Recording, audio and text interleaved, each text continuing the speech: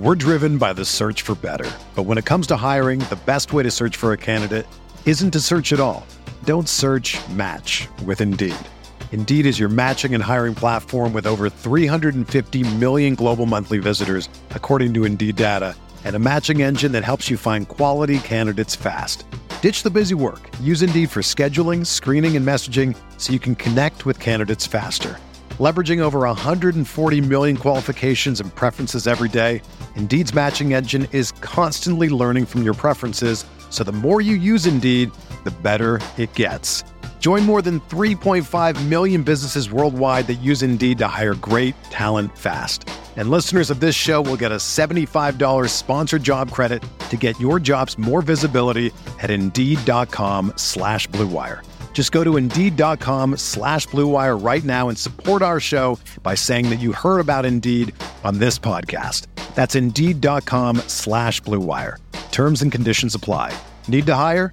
You need Indeed. This podcast episode is brought to you by Coors Light. These days, everything is go, go, go. It's nonstop hustle all the time.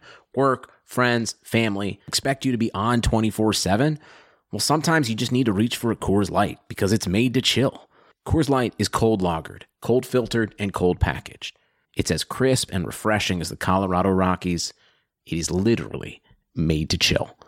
Coors Light is the one I choose when I need to unwind. So when you want to hit reset, reach for the beer that's made to chill. Get Coors Light in the new look delivered straight to your door with Drizzly or Instacart. Celebrate responsibly. Coors Brewing Company, Golden, Colorado.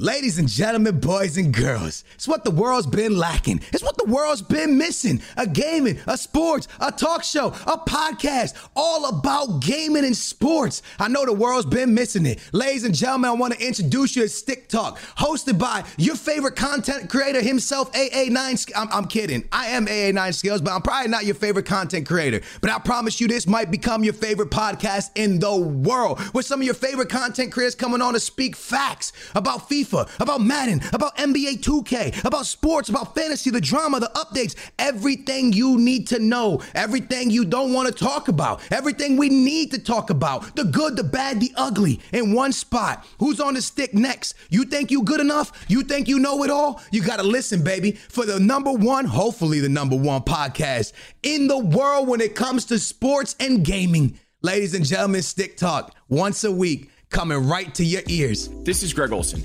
inviting you to check out my new Blue Wire podcast, TE1, where I interview tight ends throughout the history of the NFL who have helped revolutionize the position. TE1 is presented by the Chevy Silverado. The Silverado is all about grit. It's strong and dependable, exactly like playing tight end.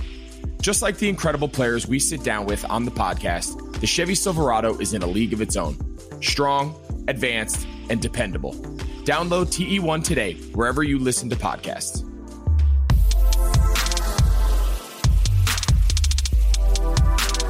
Hello and welcome to the Esports Biz Show. I'm your host, Justin Jacobson. This week we'll be discussing esports franchise leagues. Just as a disclaimer, nothing here is intended as legal advice. All of the information is for educational purposes only. This week's guest is Grant Paranjape. Grant is an esports industry veteran and is currently the vice president of esports business at Overwatch League team Washington Justice.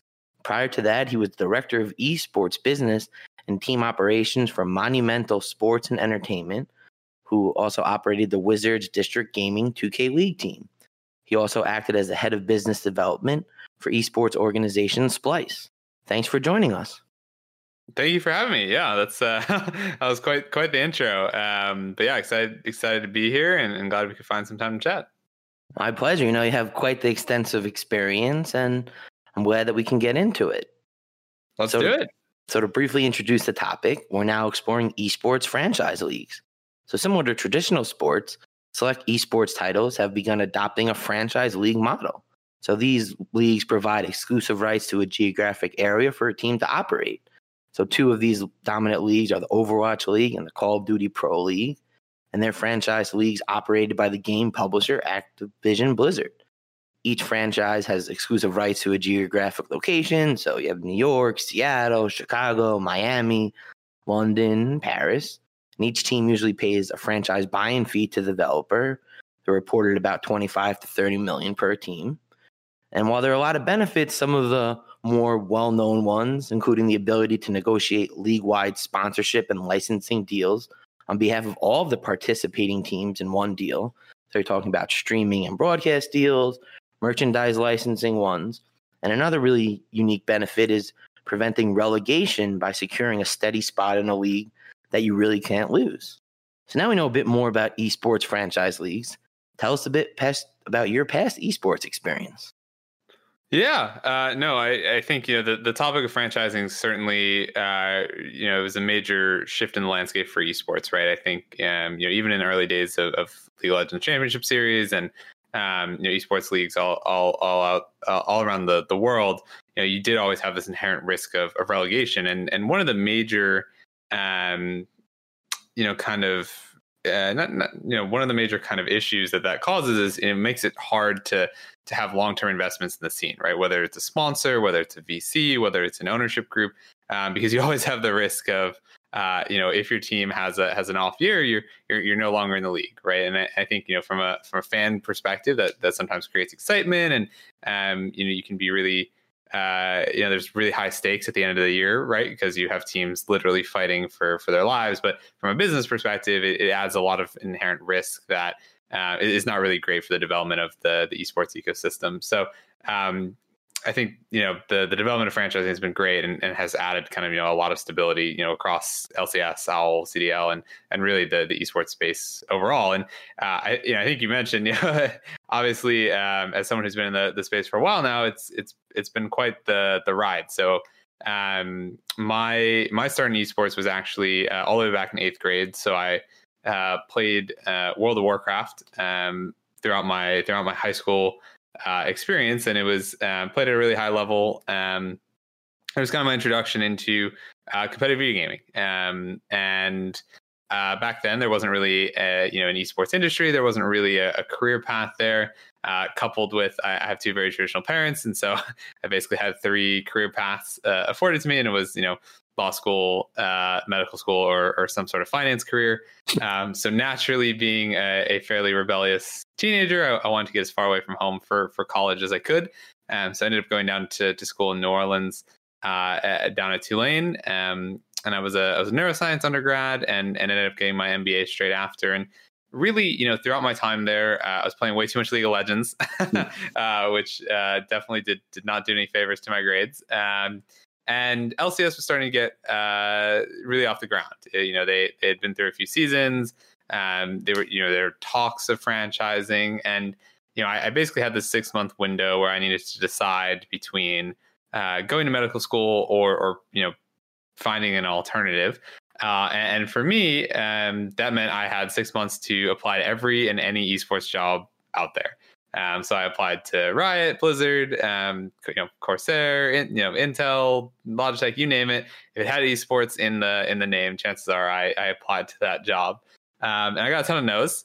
So for anyone who listens to this, having an MBA with no experience when you're supposed to go to med school is a pretty weird look for someone looking to break into a brand new industry. But I was determined, so I ended up answering a Twitter post at a company called Splice. So they were an endemic esports org that operated 14 teams across a variety of titles, ranging from Halo to CSGO to EU LCS back then it was called. And the co-founder was nice enough to give me an interview, and it was for a community manager role, which was probably something I was very not qualified to do. But he asked me, do you really want to work in social media? And I said, no. I'm a very honest person. I told him I have this business background. I'd been following LCS and esports for a while now, and I just really wanted to work for an esports team. And he was like, you know what? We're a new org. Like, we're still growing. Like, I'll make a role for you. I was like, okay. Sure enough, I started 2 weeks later. I like to think it was the best crash course in esports that anyone could have. So I ended up, selling sponsorships for a while. I was our CSGO team manager for a while. I was our EU LCS team manager for a while. I did our taxes 1 year. It was the best way to really experience, pretty much everything there is to kind of do in esports when you're working and running a team. Ultimately, was fortunate enough to work on our first round of fundraising. So we ended up taking an investment from the Boston Bruins and Delaware North. So that was kind of my introduction to the sports world. So I, again, was a WoW playing nerd in high school and was not super into traditional sports. But when we took in when we had our partnership with the Boston Bruins, really opened my eyes to kind of what a sports team could bring to an esports organization, right? They have HR teams, they have finance teams, they have experienced sponsorship sales folks who have been selling, 20 to 30 years and have connections with all the major brands that an esports team, could only dream of talking to one day. So it's really great, and really saw myself spending many years working for Splice. Ended up getting recruited by an executive search firm called Prodigy Sports. So they were contracted by Monumental here in DC to fill a director of esports role. And sure enough, kind of looked into the role a little bit. Was really excited about the opportunity to launch a brand new esports team in Wizards District Gaming as part of the NBA 2K League. Shoutouts to them. They're playing in the finals tonight, as well as work on their NHL esports initiatives and then ultimately kind of manage their Team Liquid initiatives locally here in DC. So it was great. I really enjoyed my time at Monumental. We were one of the most successful teams in terms of selling sponsorships against our 2K League team as well. And again, thought I'd be at Monumental for many years. And sure enough, DC, last year announced that they were getting an Overwatch League team. And Overwatch is a game that was really close to my heart. It was something that I played very seriously when the beta started, and I couldn't resist the opportunity to reach out and essentially see if they needed some help in running their franchise. And sure enough, they said yes. So I've been at the Justice almost actually a little bit more than a year and a half now. And it's been great. Obviously we the Justice as an expansion team last year didn't necessarily have the best run of things. So we had a lot of rebuilding in addition to moving the team back home during the off season last year. And then also, this year, I think we've had a lot of challenges that we've had to overcome through COVID. And, we're just fortunate enough that we were able to host 2 awesome home stands down at the Anthem, earlier on this year, and, kind of excited to finish out this year and then obviously get things back on track for 2021. Again, really long, twisty, turny road through esports, but yeah, that's kind of a little bit about how I ended up getting involved and ultimately where I'm at today. Well, yeah, I mean, I think that your story is kind of something that everyone can look at. It's like, yeah, like you wanted to get in and you pretty much banged on every door and sent out every email you can. And I think that's really the way you have to do this. And you have to really show your dedication, that you're willing to kind of work from community manager to business manager to really whatever it takes to get your foot in. And then, as you continue to learn the space and develop your context and your expertise, you've just kind of moved up the ladder to now where you're running one of the premier, teams in the world at this point. Yeah, I think esports was a very different time when I was trying to get into the industry. I think back then, one having a master's degree was certainly a big point of differentiating for a lot of the industry businesses and teams that I talked to, and then also it was just so early that people hadn't established yet what makes a good employee in esports. I think nowadays, being on the other side and kind of being someone who's had to hire a number of employees across, all of these different organizations. I like to tell, prospective employees and students and whatnot that there are so many more opportunities now for you to get involved before you end up applying, that your application should always be better than mine when I was looking for a job. So, it's no longer that you're just, you're really interested in esports, you really follow the scene, or you you play a ton of League or Overwatch. Now it's, hey, while I was in college, I founded my own esports club. I, ran this, that, and this other event. Like I've, practiced event production. We sold sponsorships, right? Like there's so many ways to get involved now at the collegiate level that weren't there when I was in school. So I think, the next generation of folks who are going to work in esports are going to have way more experience, even just coming out of school. And they'll make really great, employees and leaders when they're, ultimately joining esports teams in, 4 or 6 years from now. Yeah. I mean, that's kind of the point that you made is when I was, running the internship program for my entertainment law firm, that was the biggest advice and the biggest thing I looked for in resumes is who has experience in the entertainment world, because these entertainment and sports and gaming worlds are just so different than a lot of other traditional businesses that you have to have a familiarity with how you talk to the players, how you talk to the brands, how you present things, how you engage with everyone. And it kind of only comes from doing it and learning. You can't just know how to talk to a professional athlete or a musician just cause. It takes time and familiarity and knowing what to say and how to say it and, when to bother them and when not to bother them. There's kind of an art to all of it. Yeah. And just doing it a whole bunch, right? I'm a firm believer in the best way to get good at something is just doing it, 100 times, right? And preferably 100 times when the stakes aren't super high.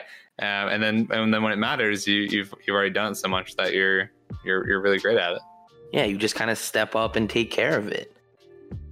Even though sports had a break, your business didn't. You have to keep moving, and that makes hiring more important than ever. Indeed is here to help.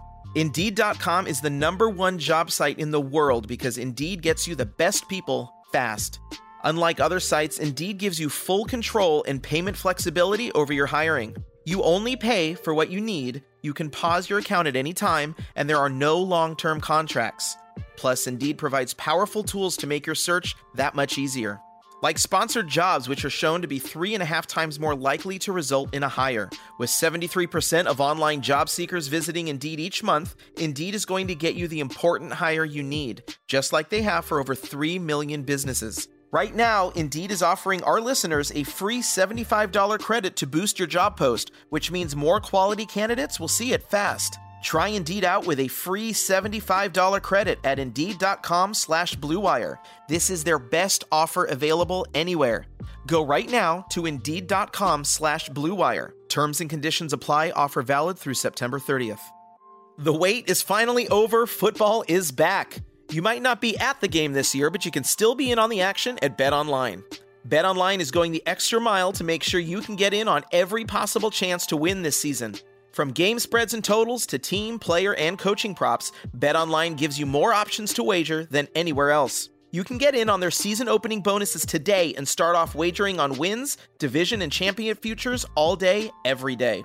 Head to BetOnline today and take advantage of all the great sign-up bonuses. Don't forget to use promo code BlueWire at betonline.ag. That's BlueWire, all one word. BetOnline, your online sportsbook experts. So what are some of your duties for the Washington Justice? I get this question a lot, and it's always a fun one.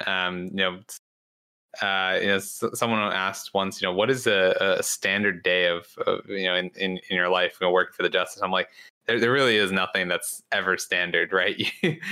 So at a high level, I'm responsible for all the business side of the Justice. So our sponsorship folks who sell against the team, kind of roll up into me. Anything on the community side, working with our fan club or whatnot, and kind of any of the social and any of the other initiatives that we have on that front. And then also on the competitive side, ultimately responsible for the success of the team there. We have a great general manager in Aaron, so he ultimately reports to me as well, and working with him and our coaching staff to ultimately build up the competitive side of the team. So pretty 50-50 split from running the business operations to the competitive side, and it basically ensures that no 2 days are the same, which is a lot of fun. Do you help with kind of the selecting the players and that aspect, or is that more left to the general managers and coaches? Yeah, I think we have a pretty good process where it's essentially like a funnel, right? So coaches will bring kind of their recommendations for players. Aaron is obviously a lot closer to the Overwatch space, and it's just very kind of up on what players he likes and what players he's heard things about or whatnot. So he'll kind of filter that list down a little bit. He and I will discuss both from like a budgeting standpoint and kind of a team chemistry standpoint what players we think make the most sense, and then ultimately it's a group decision, right? There's never been a case where I've said we have to get this person, or we've had instances where our ownership team has weighed in, right, when we've had different players that we've been weighing the pros and cons of. So it's really a really collaborative environment, and we kind of have this team system that ultimately allow that we kind of work through when we're selecting our players. So what's it like working with traditional sports ownership group like Monumental? It was great. So Monumental, from and I think the question has two parts, right? So working with Monumental was awesome. I think from an ownership perspective, Ted and Zach are certainly two of the most progressive owners within traditional sports who have been involved in esports for a while. They were very early investors in Axiomatic, which obviously ended up purchasing a controlling stake in Team Liquid, and has made several other esports investments across the space. So it honestly made my life really easy working within that organization, because essentially when you have the buy-in from the very, very top of the organization, you get a lot of resources, right? Whether that's from a production standpoint, Monumental had the largest production staff in the entire NBA, whether it's from a sales perspective, and I think it's somewhat of an unspoken kind of topic when you join an organization that owns multiple properties. You're always, whether you know it or not, you're always vying for time against the other properties, right? And I don't mean that in like an overly competitive way, but everyone has a limited number of hours throughout the day, and if the Caps need something versus the Wizards need something versus back when the AFL was running, if the AFL teams needed something, right? Like there's a pecking order, right? And so I think for me, having kind of the buy-in from an ownership level, it really helped kind of ensure that Wizards District Gaming, and then ultimately our Caps Gaming initiative kind of got the resources and attention that I wanted them to have, and I think that's kind of what made them really successful properties over the past 2 years or so.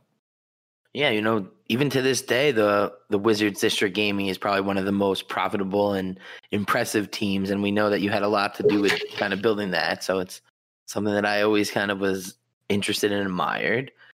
So what are some similarities between working with more traditional esports companies and these entertainment sports ones that you've also worked with?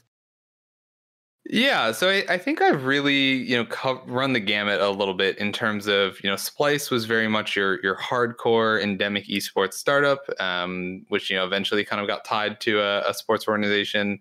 Monumental obviously was the full on kind of a sports organization looking to launch an esports arm, if you will, and then kind of over here at the Justice, it's honestly a little of both, right? It's Mark Ein, as our owner, owns the City Open and then also the Washington Castles, so it's a little bit of the sports side of things coupled with Overwatch being a kind of a hardcore endemic esport, and really a combination of the both. So I think there's pros and cons no matter what kind of side of the fence you're on. Obviously working for an organization like Monumental, it's great having the level of resources that they did. I think working within kind of true endemic esports is really exciting because you have a lot more flexibility on the type of content and what your what your kind of goals are and what you're able to really control.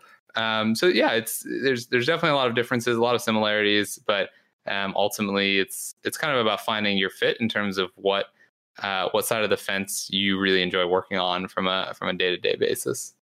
On like kind of the, the PR and kind of marketing side, did you notice kind of a difference when you were just working with like a team like Splice versus what you had to potentially deal with Monumental and now with Justice? I think maybe on the marketing side, whenever you join, a traditional sports organization or whenever it's a traditional sports organization getting involved in esports, there's certainly more of an educational element to it, right? I remember I was in a meeting at Monumental one day, and we were trying to figure out ways to promote our playoff appearance because we had made the playoff season 1. And someone had suggested taking out like a paper, an ad in the Washington Post, right? Like a physical ad in the paper. And I remember I was like sitting there, I was like, wait, what? Like people still read they go buy like a paper and they hold it in their hands, like, and I was like honestly a little shocked. I was like, wait, what? And needless to say, it's no fault of anyone's, right? Like the Wizards and traditional sports, like they've been so successful in how they run their businesses, right? And selling season tickets, being, the local sports teams, driving 20,000 fans in and out of that arena every night. But not all of those methods apply to esports, right?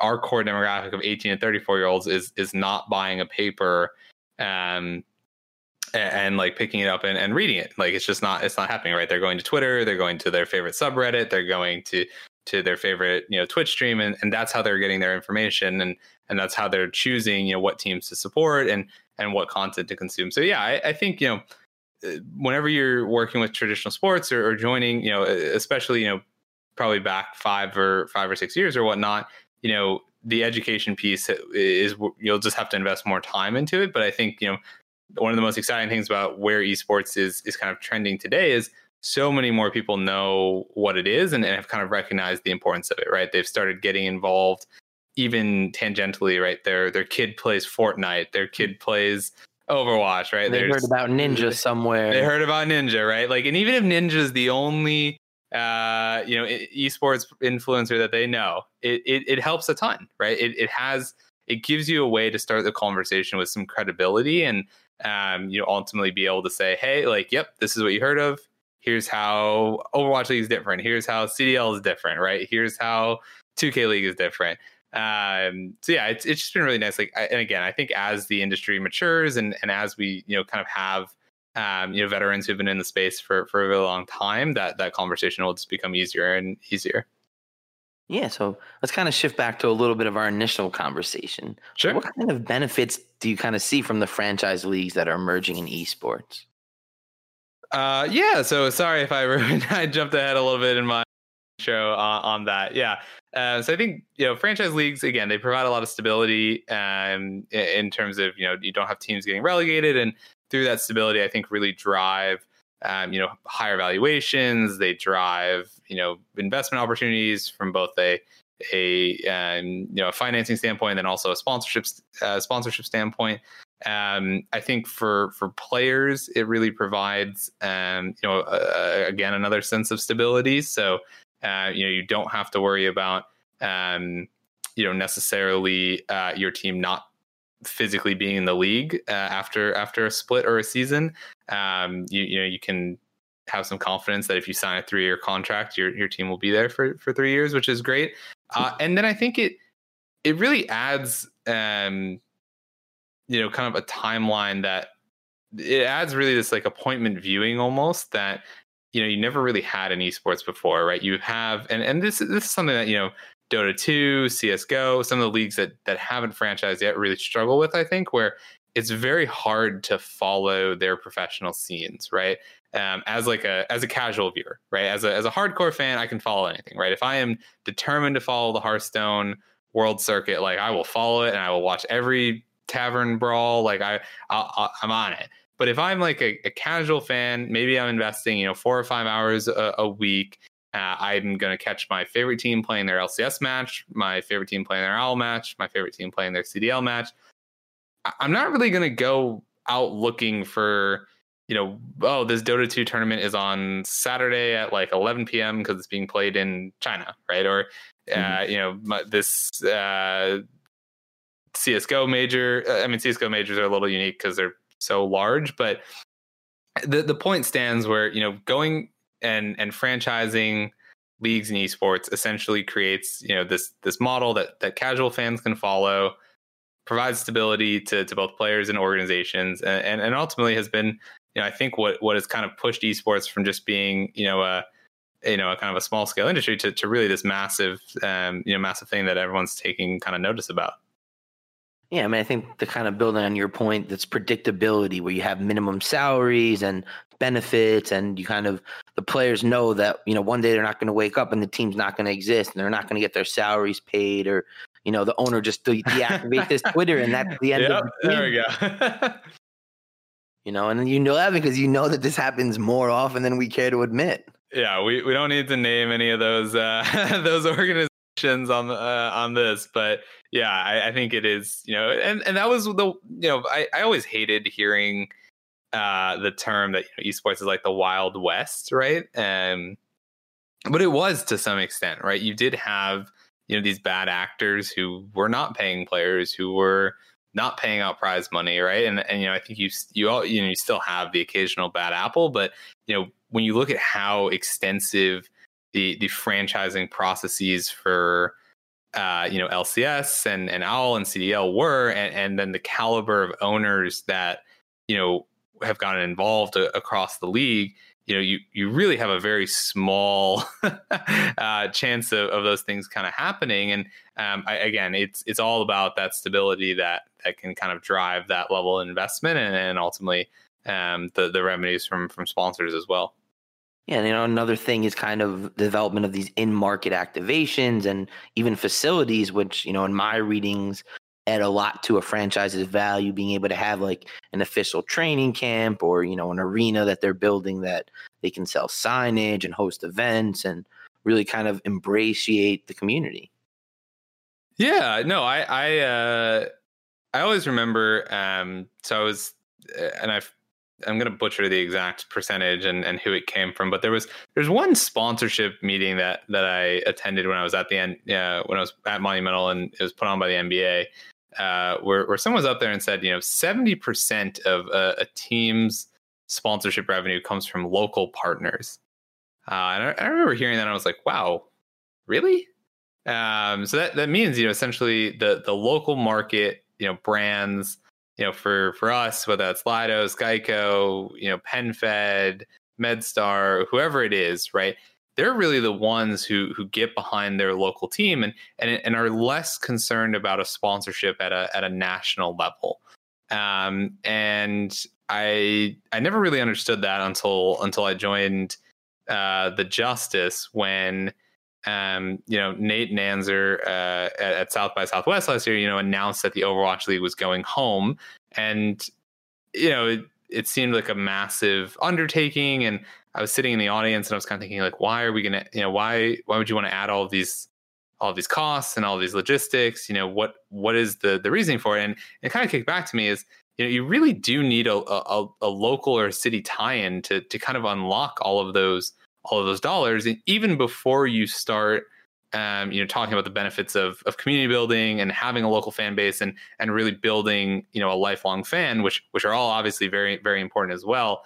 So when the Overwatch League went home, you know, it just made so much sense to me, right? You have all these teams that already had, you know, city tie-ins in their names, right? You had Washington Justice, you had, you know, Philly Fusion, you know, NYXL in New York, right? And they had all been based in LA. They were all living in LA for the first two seasons. And essentially they were all competing for the same slice of the pie, right? You know, if you sponsored NYXL versus Philly versus Justice when they were all in LA, like what were you getting? Like, what was the difference, right? You were essentially getting an Overwatch League team that was based in LA that might travel home once. And outside of social following and, you know, the competitive success of the team and maybe their ability to make more or less content, you weren't really getting a very differentiated experience. And so when the teams came home and we announced homestands, right, we were going to start having these local events. That's when the story becomes clear for a local partner, right? You can be PenFed, you can be Geico, you can be Events DC, right? And you can get behind your local team in DC. You can have physical exposure in front of 3,000 to 5,000 fans, and that put are your in your market and they're looking at you. That are the ones you care about, right? They're the people who live here. They're the people who will spend money here, and they're the people you want to reach, right? And on top of that, obviously, you get the exposure throughout the broadcast and being a partner of the Overwatch League and whatnot. But yeah, ultimately, look, I don't know if you need to build a $50 million arena tomorrow, but I do think the local element has been huge for Overwatch League and CDL as well, and it's really been a point of differentiation for, I think, those two leagues in kind of the esports industry overall. Yeah, I was a little disappointed that we didn't really get to have the New York Call of Duty event here, because I thought that was just going to be like a cultural event that like everyone in the world, everyone in New York that was anyone was going to be at this event that was supposed to be at, I think it was Roseland or Hammerstein Ballroom, and it was going to be like awesome. And, I remember I was talking with the Andbox people like a little bit, it was pretty much about a month before the world just stopped. And they were like really excited. They'd almost sold all the tickets. And it was like, I was like, wow, like if you're a New York celebrity or a person of note, this is going to be the place to be. Like, you're going to want to go to this. Like, there's, especially kind of in that time period it would have just been a great exposure thing and something that would have been awesome.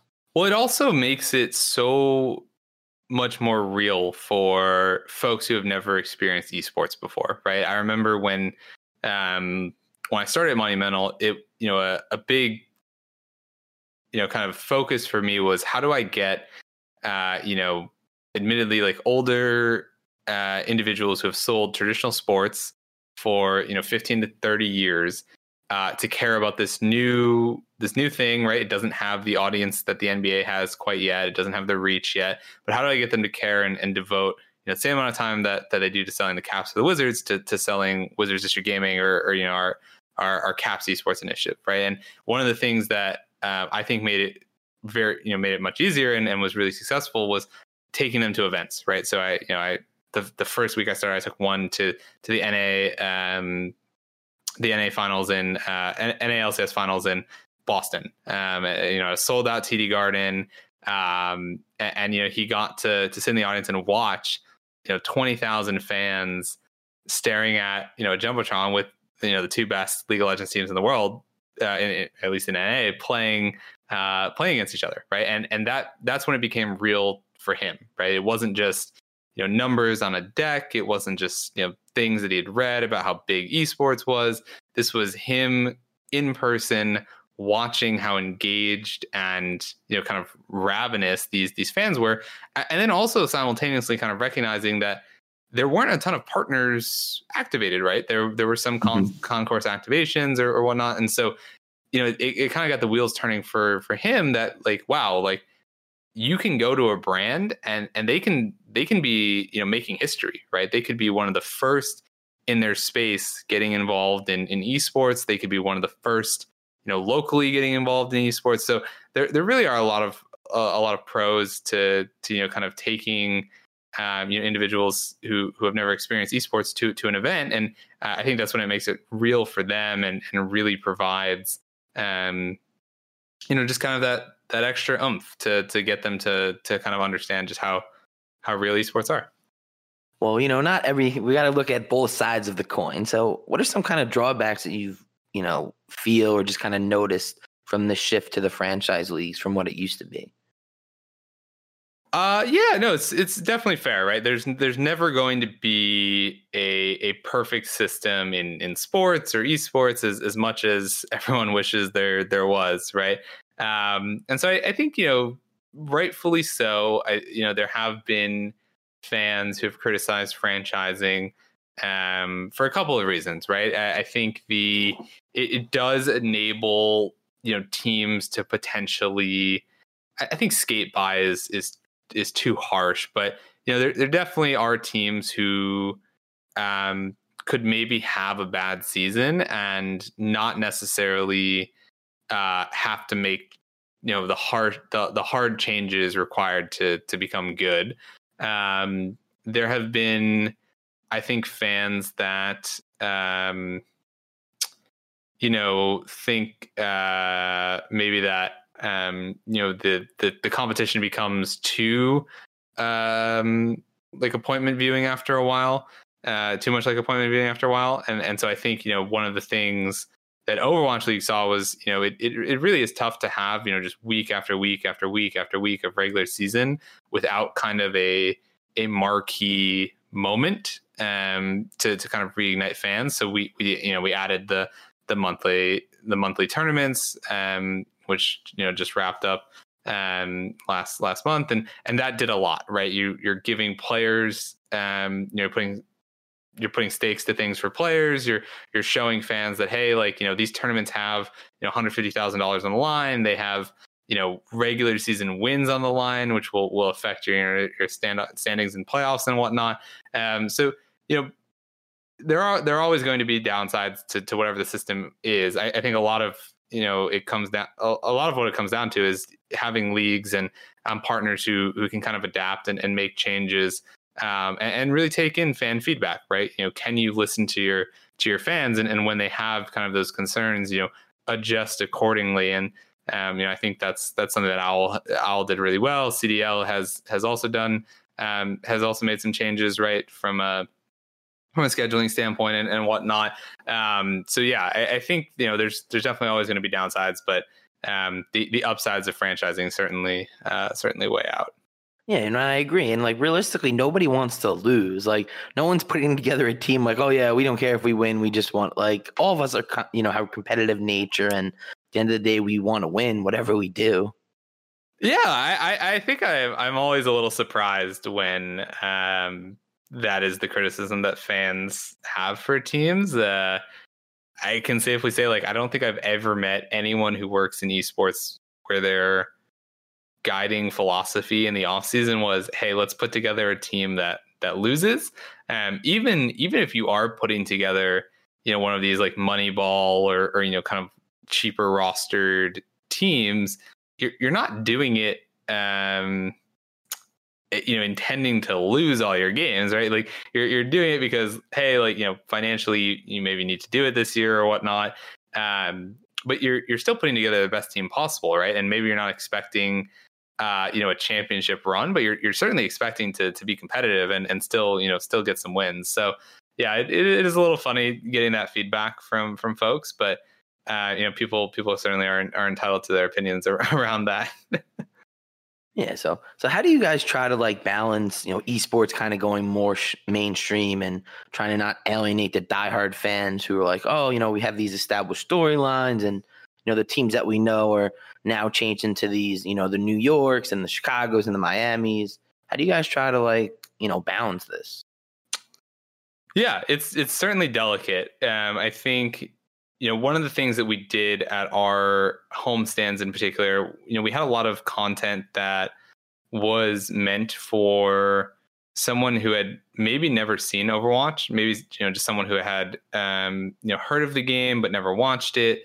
And we were very concerned about how hardcore fans would kind of react to that style of content, right? Because if you're someone who plays Overwatch 20 hours a week, you're not really going to enjoy like a tutorial video on like how to watch a competitive match of Overwatch.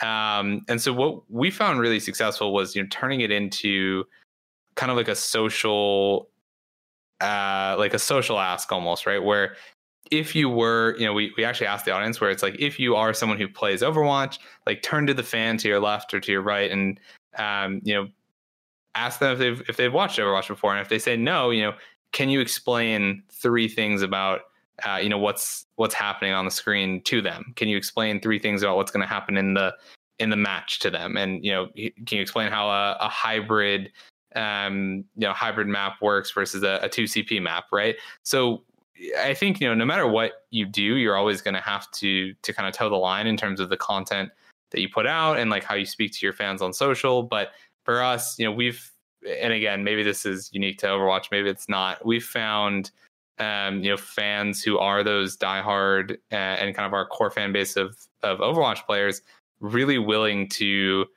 help and share their passion with others who haven't played or maybe don't, maybe aren't as engaged. And it's been really great to watch and work with them, because ultimately they're all kind of working together to grow the scene for the game that they love to play.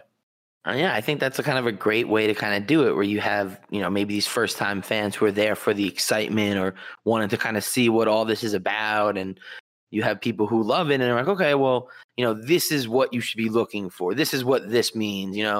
As someone who, I'll admit I never really played Overwatch, and obviously I represent and do stuff in the scene. I've had people that kind of, when I'm watching it, they're like, oh, that's what this thing means. And this is what that character's ability does. And, I think that it really enhanced my viewing experience, because once you kind of start getting what's going on, you start understanding the strategy behind it and why people are doing what they're doing, it just makes it more enjoyable.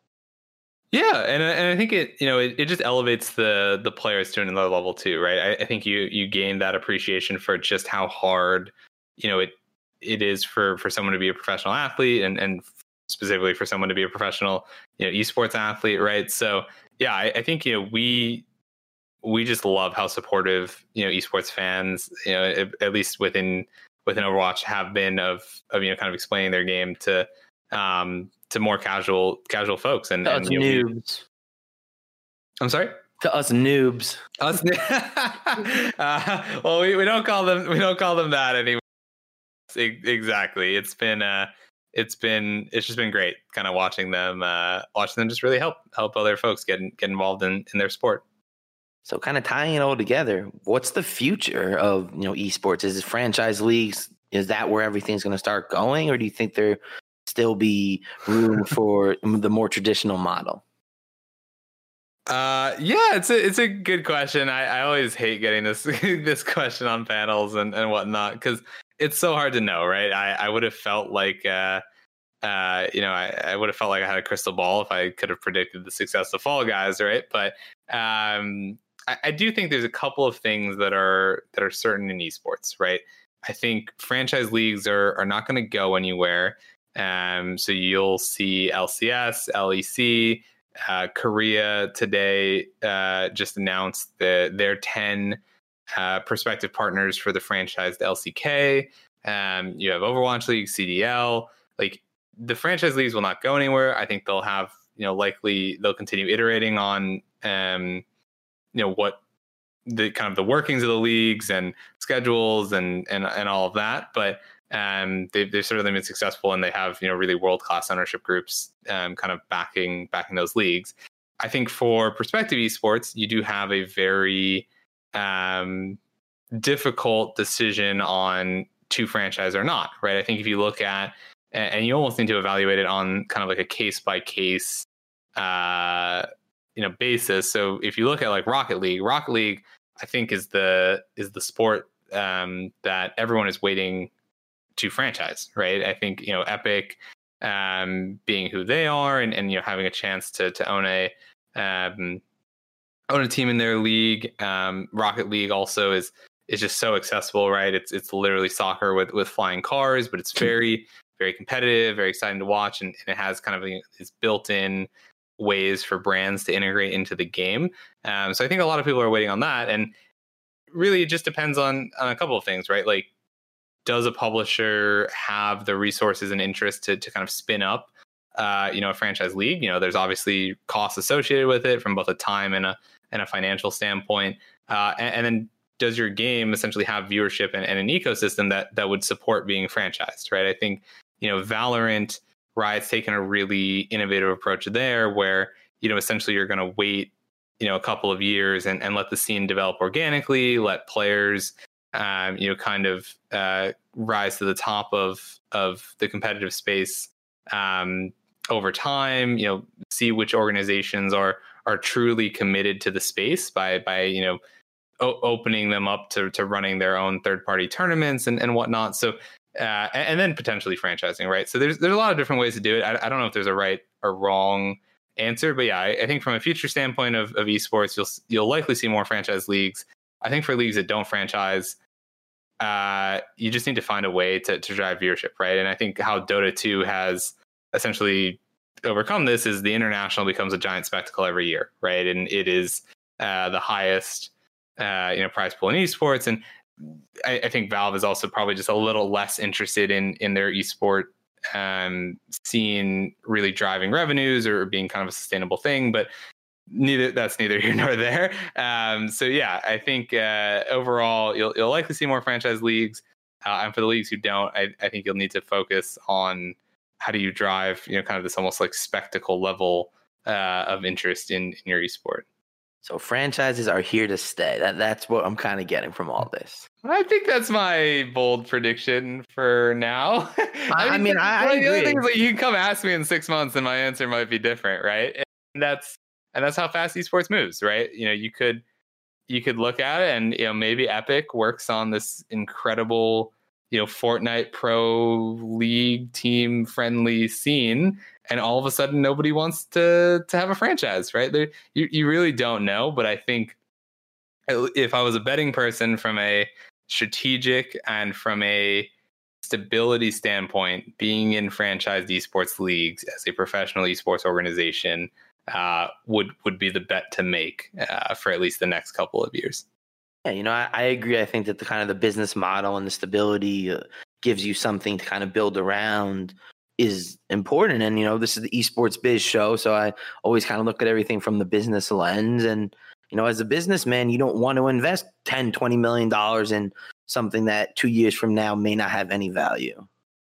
Yeah, and I mean, that's essentially the ask if you were an early, if you were early to the esports space, right? You were going to invest thousands and thousands and maybe hundreds of thousands of dollars into a team that could get relegated, right? And then your investment is quite literally either cut in half, cut in a quarter, cut to a quarter maybe, or worth nothing, right? And so yeah, being able to know that at least, yes, there might be a very high price tag to get into some of these franchise leagues, but having the stability to know that, hey, that investment's going to be there in 10 years or 5 years or whatnot, certainly goes a long way, I think, into making it a more sound investment.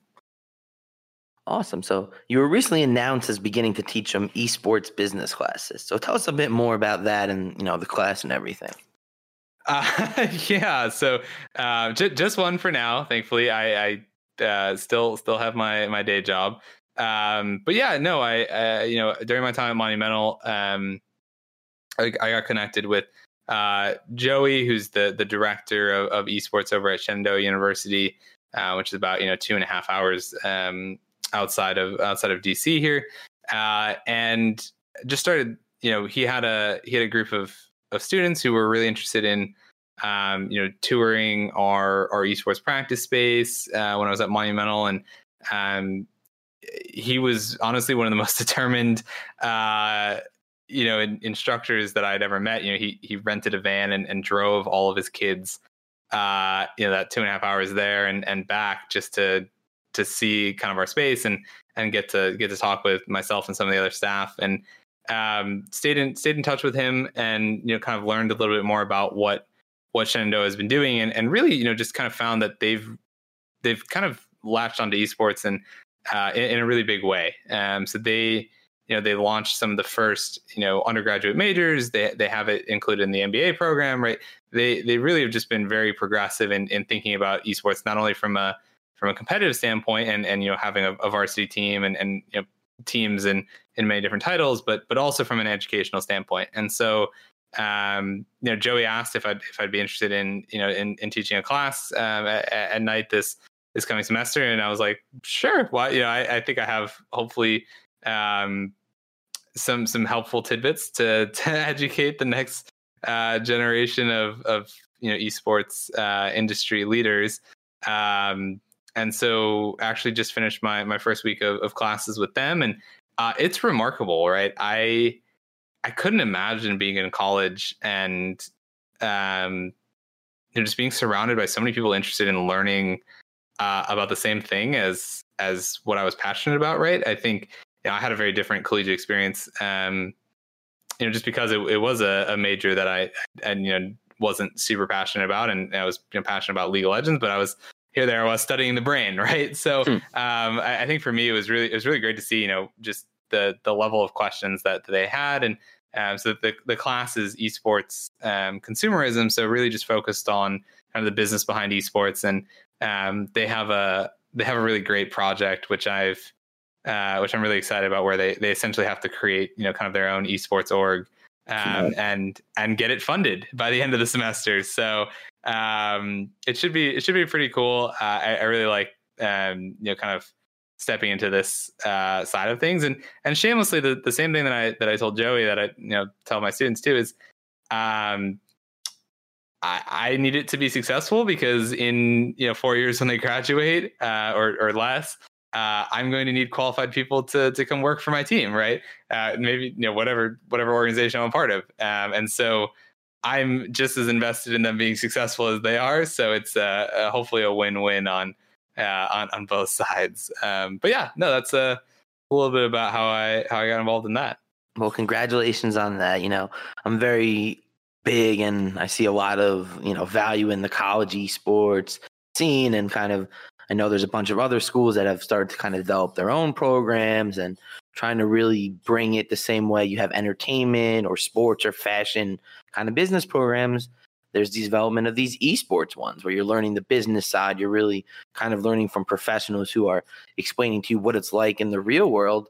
And it's pretty cool to be talking about League of Legends and CSGO and Fortnite in class. Yeah, it's not a bad topic, I think, to have to discuss. Don't tell anyone, but they put me up to we have to the Justice playoff match is actually during class on Thursday.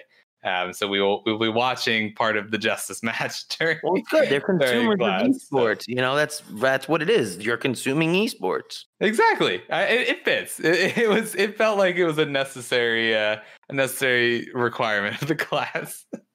Perfect. So I really kind of like to end each episode with my 3 questions. So, what's your favorite game to watch? Oh man, this is off left field. Favorite game to watch currently has to either be Overwatch or Valorant. It goes back and forth for me.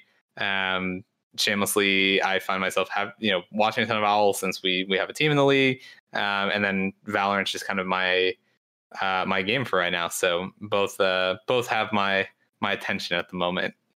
So, what's your favorite game to play? Oh, okay. Well, that was easy. So, favorite game of all time has to be GoldenEye on the N64. But favorite game to play right now, probably Valorant. Just have gotten really into the game right now. Have a lot of friends playing it, so it's been fun. That GoldenEye one is definitely a legend. I'll admit I was never good at it. First person shooters are just not my thing. I don't think anyone was ever good at it. Like, I just use all my bullets. And it's like, oh, I didn't hit you. That's not good. So my last question is: so, who's your favorite video game character? Mario, Luigi, Pikachu. Any of them. Favorite video game character. I know. I've actually never been asked this question before. Wow. Probably Link. Okay. If I had to go with it. So I was really a huge fan of the original Super Smash on N64, and Link was my character, and obviously got me into the whole Zelda series of things. So would probably have to go with Link, I think. Link's definitely a good choice. So, thanks everybody for joining us and tuning in. This was extremely insightful. So tell everybody where they can find you. Obviously thanks for having me. I know this is really long overdue, and glad we could find some time even during these unusual times with COVID and whatnot. Twitter's the best way. So it's twitter.com/Kieranthil, KEIRANTHIL. Kieranthil on most platforms as well, but yeah, Twitter for the most part, and yeah, just really enjoyed the conversation, and hopefully can talk soon again.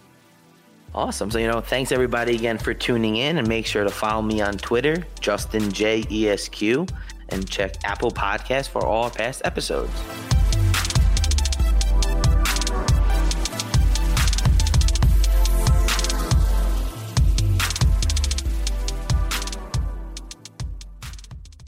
Mother's Day is almost here, and you can get her the most beautiful, time-tested gift around. A watch she can wear every day from Movement. Whether your mom is into classic dress watches, rare and refined ceramics, or tried-and-true bestsellers, Movement has something she'll love. And right now, everything at Movement is up to 50% off site-wide during their Mother's Day sale. A watch is a gift that celebrates all the time you spent with mom. And a Movement watch is even more than that. Movement uses industry-leading materials for their fresh, modern watch designs. From technically complex ceramics to vintage-inspired style. All for an incredible value your wrist and wallet will both love. And with one-size-fits-all convenience and fast free shipping and returns, it's a stress-free shopping experience. Save big on the best Mother's Day gift ever with Movement. Get up to 50% off site-wide during their Mother's Day sale at MVMT.com. Again, that's up to 50% off at MVMT.com.